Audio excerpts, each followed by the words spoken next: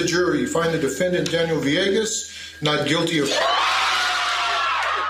I'm Jason Flom, and you're Maggie Freeling. Hey, Jason. Every day we learn about another person who shouldn't be in prison. That's right. And we do a lot behind the scenes, like finding attorneys and talking with advocates. We're in constant communication with the people who are wrongfully convicted, their legal teams, as well as their loved ones.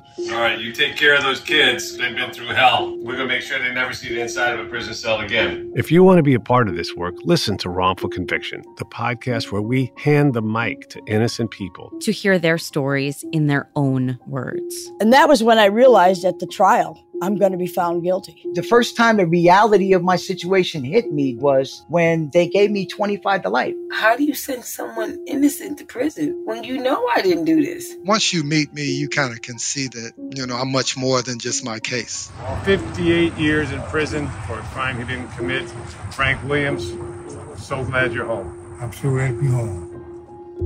We've covered over 400 cases now and counting, and we're not going to stop until everyone who doesn't belong in prison is back home with their families. Listen to new episodes of Wrongful Conviction with Maggie Freeling and Jason Flom starting January 8th on the iHeartRadio app, Apple Podcasts, or wherever you get your podcasts. And to hear episodes 1 week early with no ads, subscribe to Lava for Good Plus on Apple Podcasts.